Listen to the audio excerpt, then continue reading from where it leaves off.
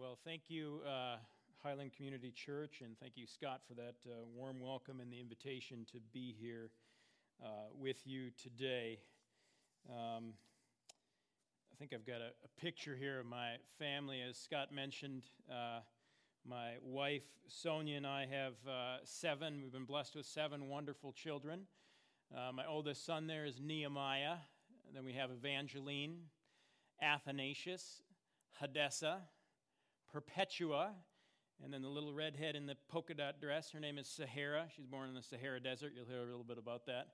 And then we have Zateo, our 1-year-old. And as was mentioned, we recently have transitioned into a mobilization role with our mission agency. And so one of the privileges that I have is the opportunity to be able to go around and share from some of the things that the Lord has done in our lives and in the lives of people that have been around us, working amongst the unreached, bringing the gospel to hard places. And what I love to do is to come to churches and see where you are at and join you in that place. And so as I looked back at last week's sermon and saw you guys are in the book of Acts, I said, all right, today we're going to be in Acts chapter 3 then. And so if you're wondering, when Scott was saying the left boot of fellowship, I ended up in a prison, and I was imprisoned for a while, and we were kicked out. I had terrorists looking for me. If I was preaching on a different passage about imprisonment, I'd share more about that. But that is not the passage we are in today. So the title of today's message is, By Faith in His Name. And so my hope this morning is to not only open up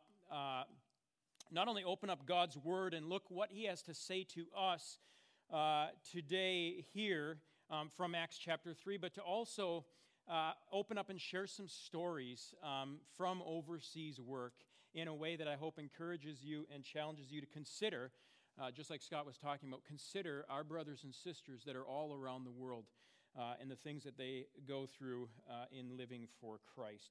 And so for those of you that like an outline, like kind of having an idea of where we're going to be heading, this morning's outline, I'm going to be examining the 2 defining events which take place in Acts chapter 3. So we're going to look at these, what I've highlighted as 2 defining events that take place in Acts chapter 3. Second, we're going to look at how these 2 events relate to one another and what links them together.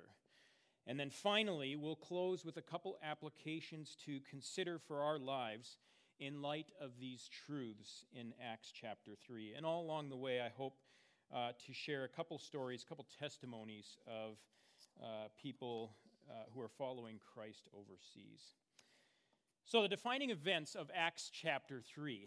The first defining event that we can see in Acts chapter 3, and it's right at the beginning of Acts chapter 3, is the healing of the lame beggar. And so let's go there. If you have your Bibles with you this morning, let's go to Acts chapter 3, and we're going to read together verses 1 through 10 to look at that first defining event. Acts chapter 3, verses 1 through 10. Now Peter and John were going up to the temple at the hour of prayer, the 9th hour. And a man lame from birth was being carried, whom they laid daily at the gate of the temple that is called the Beautiful Gate, to ask alms of those entering the temple. Seeing Peter and John about to go into the temple, he asked to receive alms. And Peter directed his gaze at him, as did John, and said, "Look at us." And he fixed his attention on them, expecting to receive something from them. But Peter said, "I have no silver and gold, but what I do have, I give to you. In the name of Jesus Christ of Nazareth, rise up and walk." And he took him by the right hand and raised him up. And immediately his feet and ankles were made strong. And leaping up, he stood and began to walk and entered the temple with them, walking and leaping and praising God. And all the people saw him walking and praising God and recognized him as the one who sat at the beautiful gate of the temple asking for alms. And they were filled with wonder and amazement at what had happened to him.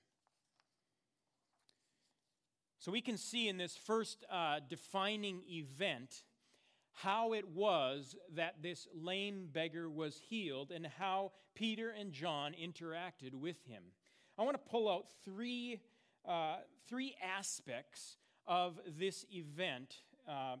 One of them is that Peter and John, just like their master and Savior, are concerned for the needs of the least of these. You know, I was thinking about this just this past week. Our family, we have family worship together each morning and evening. And in the evening, we were reading together. And we were reading about Jesus going in, I believe it was Matthew 4. He was going around and healing people. And it said he was healing people that had seizures. And one of our kids, kind of raised their hand. They said, "What's a seizure?" And so my wife, Sonia, said to the kids, "Well, this family." And so we have these friends, and they have a young child with special needs. And just this past month, he had had a very bad seizure in his bedroom. And so Sonia shared with the kids about what that was like and what that was like to go through. And as she was talking about that, I was preparing for this sermon, and I just thought about, here's Peter and John, and in the midst of most societies, when we think about people with special needs, when we think about people who are downtrodden and people whose bodies are broken, normally we don't see those people as very valuable. Because we often associate someone's value with how much they can give and how much they can contribute. And so if you don't have very much to contribute, you're not as valuable. You're not as worthy of our time and our attention. And yet here's Peter and John reminding us of just what Jesus did and challenging us. And so as I thought about this young child and this family that's modeling to us the love of Christ, I wonder how often they've cared for their young child with special needs and wondered who else is going to care for this child that we love so much. Maybe some of you have family or friends around you, neighbors around you, that your heart, you love these people around you, but you wonder who else is going to take time for them. And the answer here is Jesus. Jesus cares about them. The church cares about them. And Peter and John are modeling that for us by taking time to, I love the way it says in this passage, gaze at him. They see this man who's begging. A lot of time when you grow up and you spend time overseas and you're in these different places, you get so used to seeing people beg. There's just so many people who don't have work. It's not like here. The unemployment rate is much higher. People don't have jobs. They go out and beg. And you get so used to seeing them and forgetting that those are souls made in God's image. Well, the second thing I want you to notice is the variety of needs that are being seen in this interaction between the lame beggar and Peter and John. One of the needs we can see right away, because the lame beggar is seeking this. The lame beggar, he sought money. He needed money to be able to provide for himself, to be able to get some food, to be able to get clothes. And so we see this need that's brought out because the lame beggar is asking Peter and John to provide for his needs. And yet, as Peter and John respond, they actually heal his infirmity, which is another need. And in healing that infirmity, I think they're actually meeting both of those needs, because he now will be able to work and provide for himself, and at the same time, his whole life has been flipped upside down. He's now able to do things that he hasn't been able to do. They gave him something that he didn't even think to ask for. And yet the amazing thing in these two needs is that the lame beggar's seeking money, Peter and John are healing his infirmity, and yet neither of those two things were his greatest need, which was to be forgiven of his sins in order to be reconciled to God.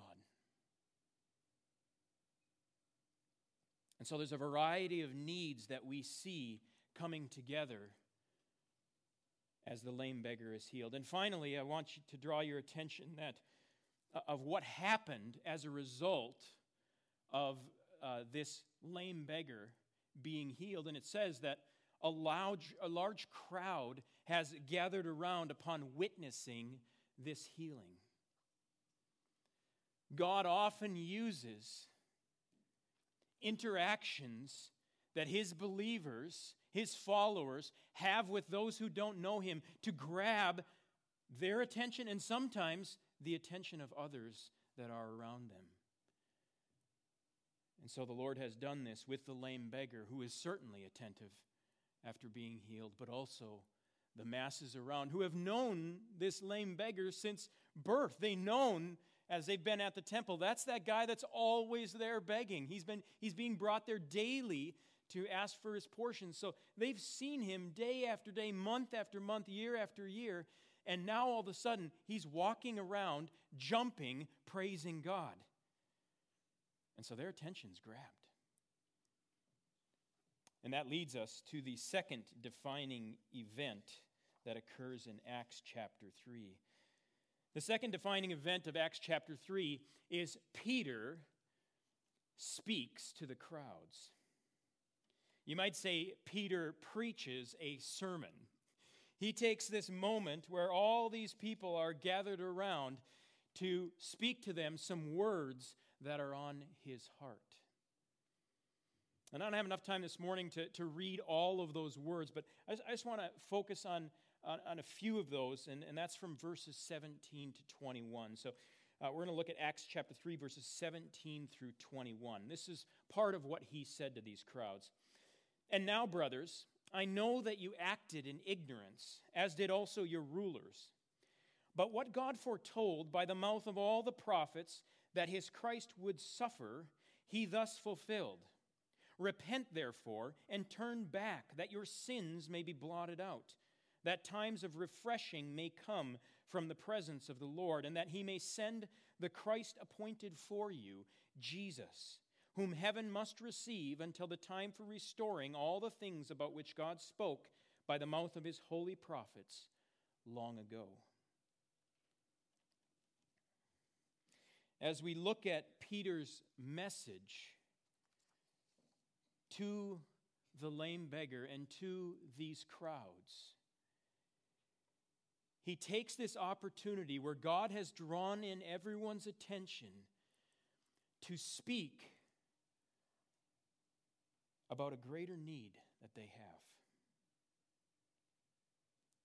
I'd like to again draw three things out of this second defining event. One is, in what he says to them, he clarifies, first of all, that God, by the name of Jesus, healed this man. It's funny because when you look at the verses immediately preceding the healing, we can tell that the crowds really get this wrong in what we hear from Peter's first words to them. Because what he says to them at first is he says, stop staring at us and wondering at us as if we, by our might, have healed this man. So there must have been some assumption in the crowd that Peter and John had some kind of mystical power where they were able to heal people with infirmities.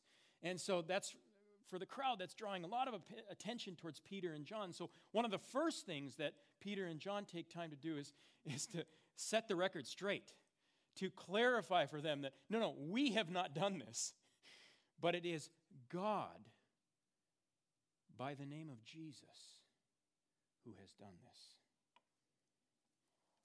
Secondly, he goes on to point out that this man Jesus, by whose name God has restored health to the lame beggar, that they rejected and killed him, the name by which this man was healed. And so Peter's going to cut right to the heart of the matter. He's going to use all their attention right now to say, you've got a problem. It's a problem that exists in the whole world. All of us have sinned. We have fallen short of the glory of God. We have not done as God has called us to do. And here's the example crowd. You were all a part of this. He appointed His Son, sent Him to show us His love, and you rejected Him. And as if it wasn't enough that you rejected Him, you crucified Him. And so He closes this second defining event, His sermon to all these people, by calling them to repent so that they might attain salvation.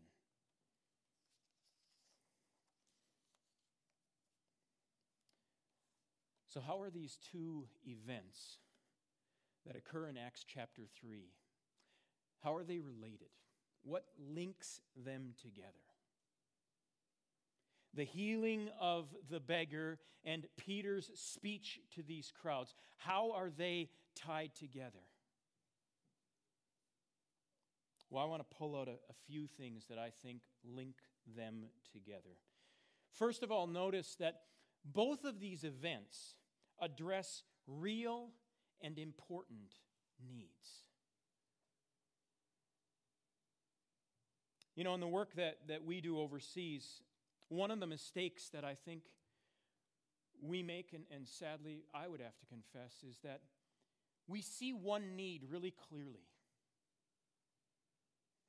I went to the nations because they need Jesus. They need to know who He is and what He has done so that they might have salvation. And so I knew that one thing. And I was going to the field so that people might know about their sins and what separates them from God and how Jesus can make a way for them to be reconciled with God. And yet the mistake that I was making, and I think that many of us make, that is exposed here in Acts chapter 3, is that people have real and important needs. This lame beggar, he wasn't standing at the temple door saying, I need to be forgiven of my sins. And we have people around us in our communities, our neighbors, our coworkers, who have real needs. Some of them have broken relationships. Some of them, their kids have gone wayward. Some of them have lost their jobs. And they want to know, does anybody care about the struggles that I have right now? And Jesus is saying through Peter and John right here, I care. I care about that need, and I'm going to address that for you right now. And by the way, there's another need that I'd like to talk with you about as well. So these two events are tied together because they both exhibit real needs that exist. A need to be healed from an infirmity, a need to be reconciled to God for our sins. The way that Peter pulled these two things together. Secondly, Peter met the felt need of the beggar, which in turn gave him the opportunity to address the spiritual needs of many. Oftentimes, God is going to give us the opportunities in our places of work, in our neighborhoods. He's not put you there, brothers and sisters, by accident. There's a reason why we have the employment that we do. It's not a random thing. God orchestrates these things. There's a reason why you're living in the neighborhood that you're living in. There's a reason why some of you have kids that are in the grades of families in this community. There's a reason why your kids play certain sports and other people's kids play certain sports. It's so that you would interact with those parents. There's a reason why you enjoy some of the hobbies that you enjoy, and it's because God is linking you up. He's putting you into contact with people who have needs. And God wants those people to know that He cares about those needs. Peter cared about this felt need of this beggar, met him where he was at, and in turn, God opened the door to speak to this greater need. the spiritual needs that existed for both this beggar and for the crowds that were around. Finally, I think the biggest link that I see in Acts chapter 3, it comes right in the middle of the passage. And it's this: both the healing of the beggar and salvation from sins require faith in the name of Jesus. You can see it there in Acts chapter 3, verse 16. Here's what it says. This is Peter talking to the crowds now. He says, "And his name, by faith in his name, has made this man strong, whom you see and know.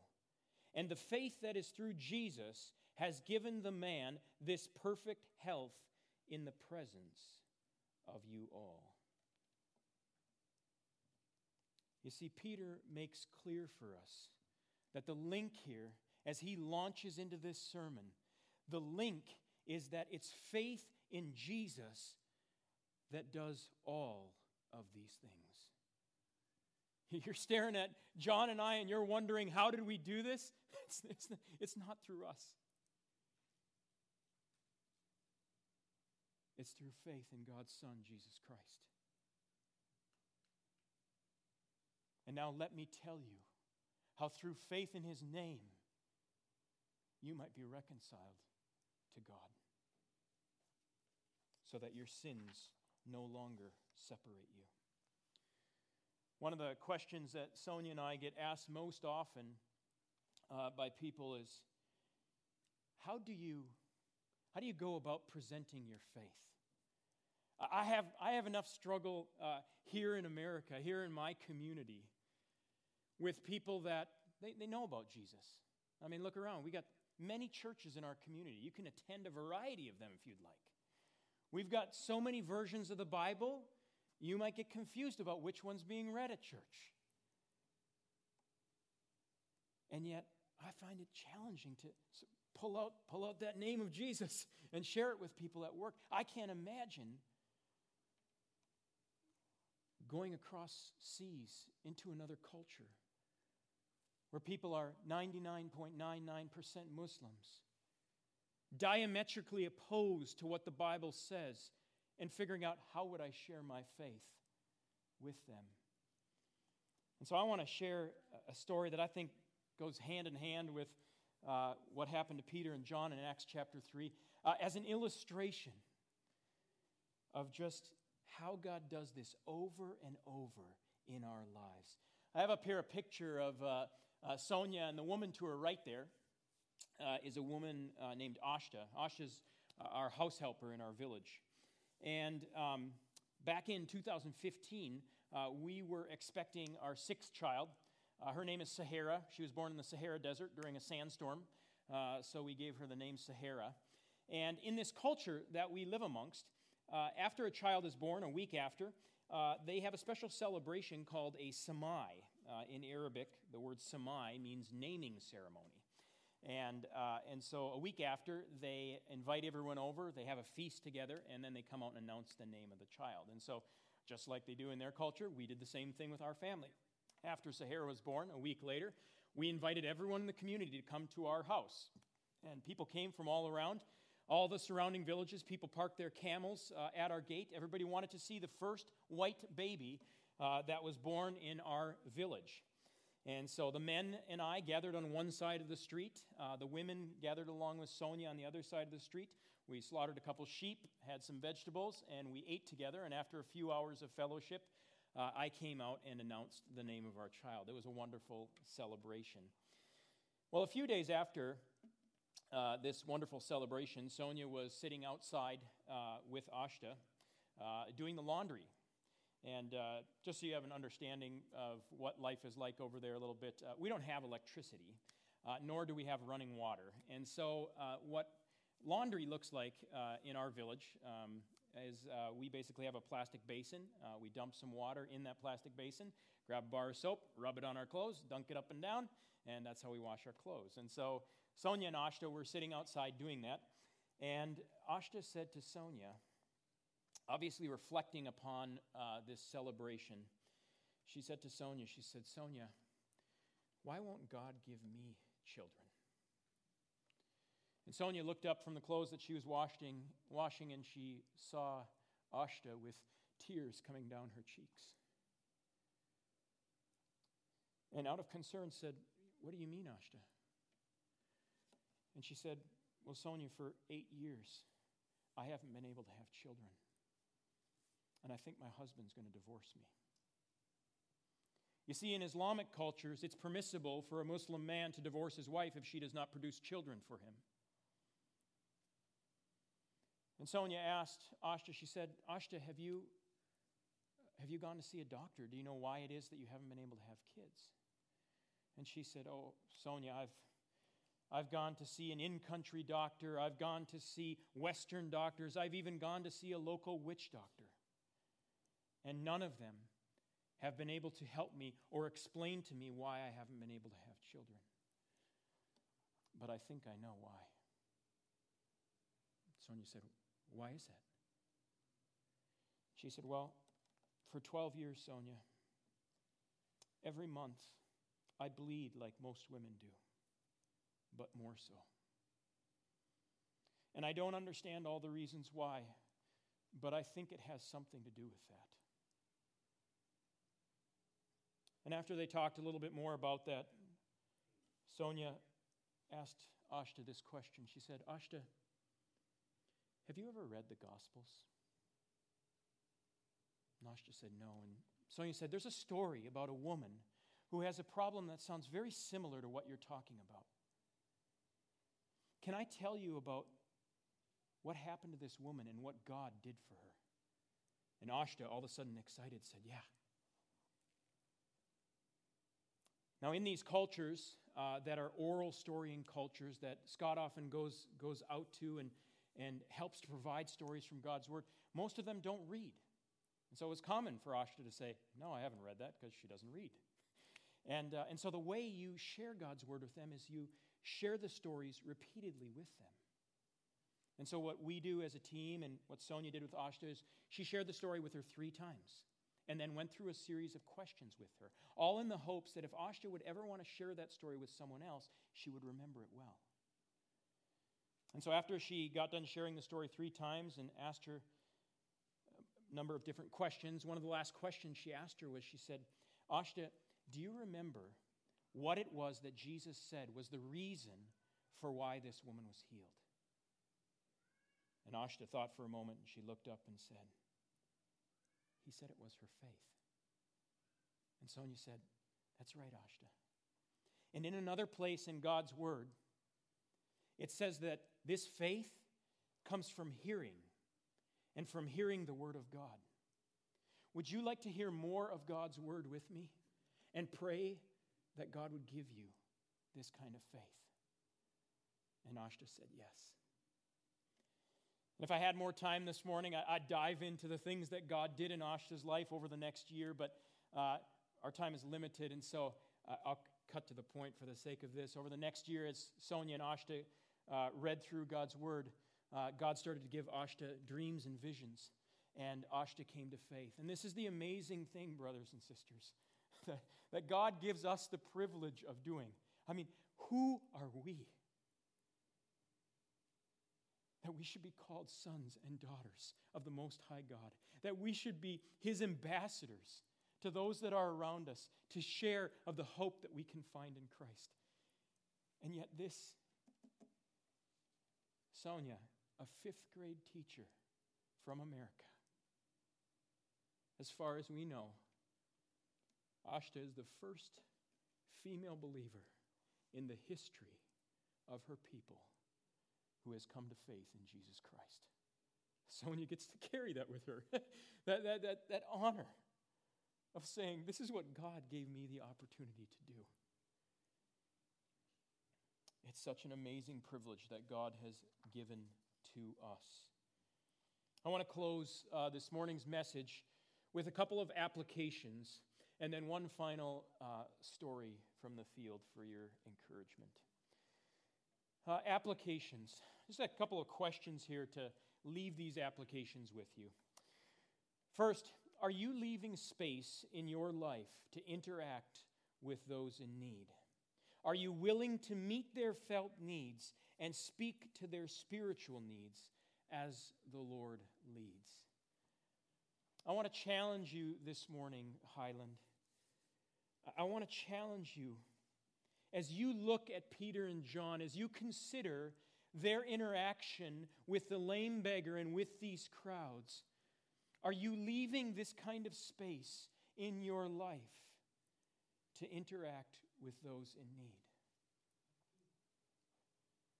Sadly, there was a time in my life. I was in a Bible study together with a bunch of men, and we were asking a question almost identical to this. And I started taking stock of my life. I was teaching at a Christian school. I had a small group at church that I was attending. I was going to church on Sunday morning. And when I thought about the passage that we were studying as a small group, about Jesus calling us to be salt and light, one of the guys in the small group Bible study really helpfully said to me, as I was giving stock of my life and what I was spending my time doing, he said, "Well, it sounds like you're hanging out with a lot of salt pellets." He was right. Oh, good and wonderful things. But was I leaving space in my life to interact with those who need Christ? Are you leaving that space in your life for the person who's at the door, for the person who's maybe in your neighborhood or at work that has a need? Are you willing to give that time of your finances, of your concerns, to help them? Finally, and maybe this is just part of those first two questions, are you living by faith in the name of Jesus? If it's faith in the name of Jesus that has healed the lame beggar, if it's faith in the name of Jesus that brings salvation to all these crowds, to all that need to be reconciled to God, are you living by faith in that name? And I want to spread beyond here. I don't just mainly want to say, are you living by faith in the name of Jesus for the forgiveness of your sins so that you would have salvation? Of course, all of us would say yes. But when we listen to James, the way that James talks about faith, when he says there's faith and works, show me a man who has faith and I'll show you a man with works. There's a linking here. There's an overflow of the life of faith in the name of Jesus.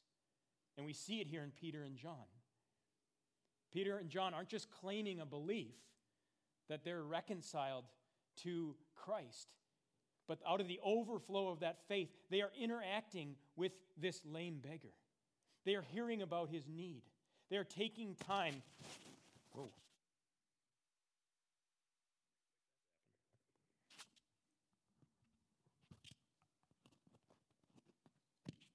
Okay. Hopefully that stays there. They are taking time to interact with him. Their faith in Jesus is pouring out into these acts of faith. One way that I've been challenged over the last several years, and I want to close with this, is by a young man who, I know there's a lot of you that have heard about him. You've been praying for him. His name's Mubarak. And I just want to share a little bit of his testimony as a way of hopefully just encouraging you.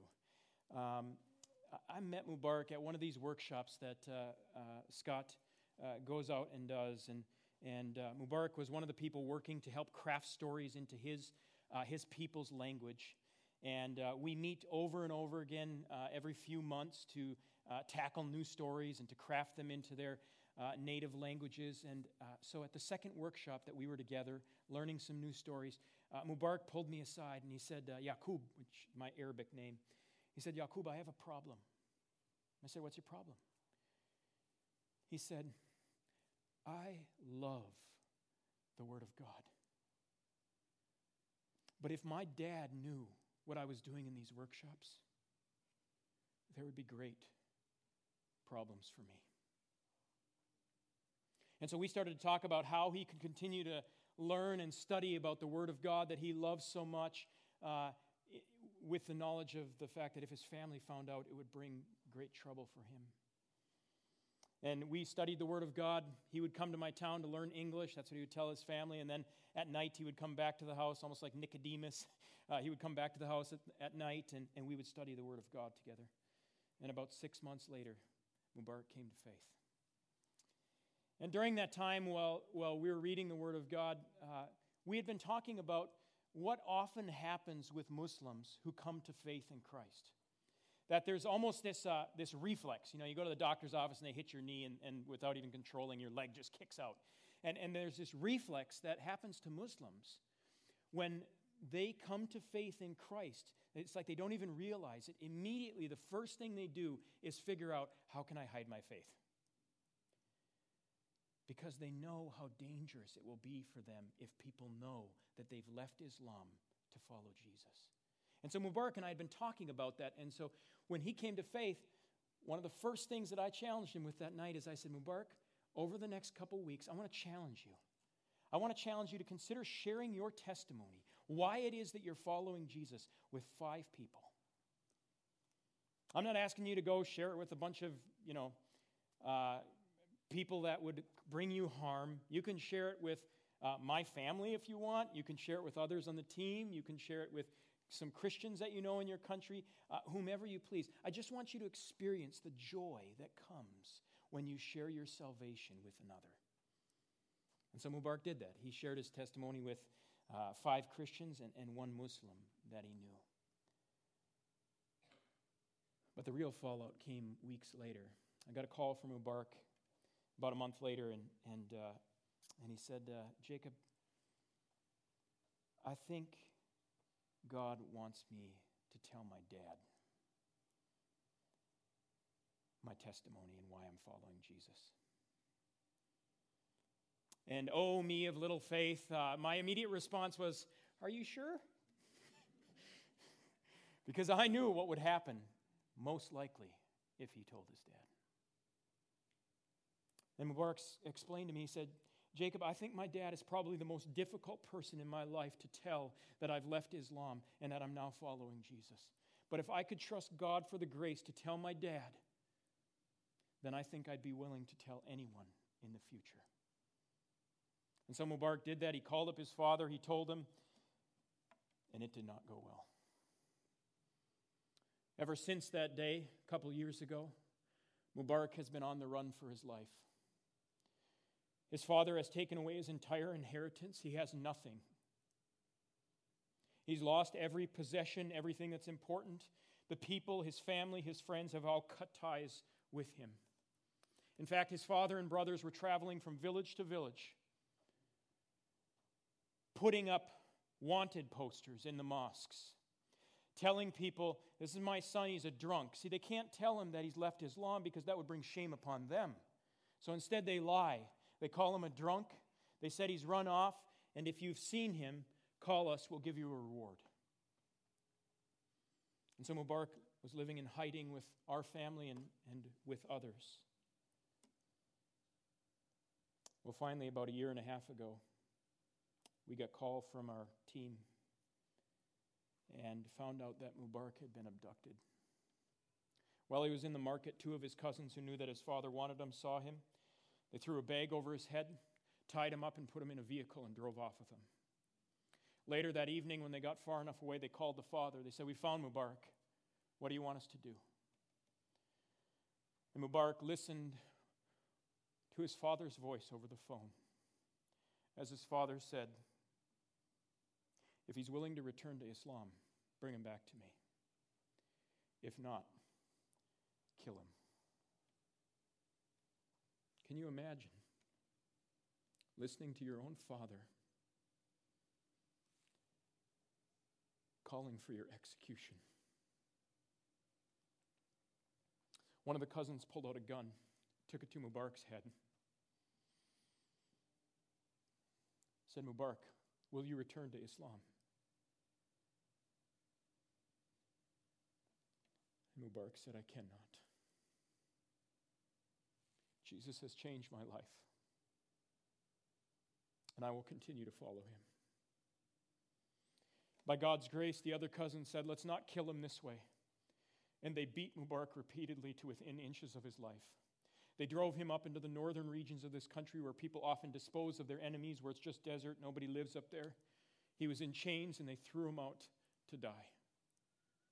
But by God's grace, there was an army patrol that was looking for smugglers who might be coming across the border. They saw the vehicle tracks, saw the foot tracks, followed them, and found Mubarak laying in a heap in chains. And God preserved his life. He's now in another country.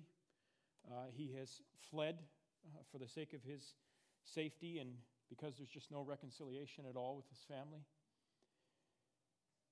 And even just 6 months ago, here it was, his cousins had taken pictures when they dropped him off. They were spreading these pictures saying, Mubarak is dead. This is what happens to kafirs. Kafir is an Arabic word for an unbeliever, an infidel. This is what happens to infidels. And Mubarak just happened to be a part of this chat group. Watching these pictures, that just brought tears to his eyes because he remembered what it was like and what he felt like when they beat him. And Mubarak just couldn't sit there any longer as they were proclaiming these false things to others and scaring people. And so finally, he went into that chat group and in his own voice, in his mother tongue, recorded a message for that entire chat group. And he said, it's not true. I'm Mubarak. This is my voice. And I'm telling you that God has preserved my life because of my faith in Jesus Christ. And that if you believe in Jesus, God will do the same for you eternally. And as I've watched, he's like my son. And yet in other ways, he's like a father discipling me, discipling us here this morning.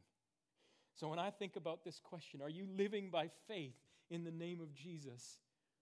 I almost have God challenge me saying, look at Mubarak's life. Are you willing to suffer for the name of Jesus? You might not have to suffer the same way Mubarak does, but it's going to cost you. It may cost your time. It may cost your resources. It may mean giving up the American dream of how many possessions can I pile up? How much security can I pile up so that I can meet the needs of another, so that they might know and experience the love of Christ that God has for them.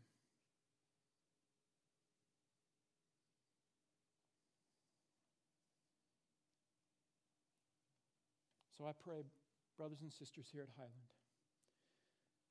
that as you look at Acts chapter 3, as you think about the hall of fame of faith of people in Hebrews 11 that conquer armies and yet also suffer through terrible things, but are commended to us for their faith.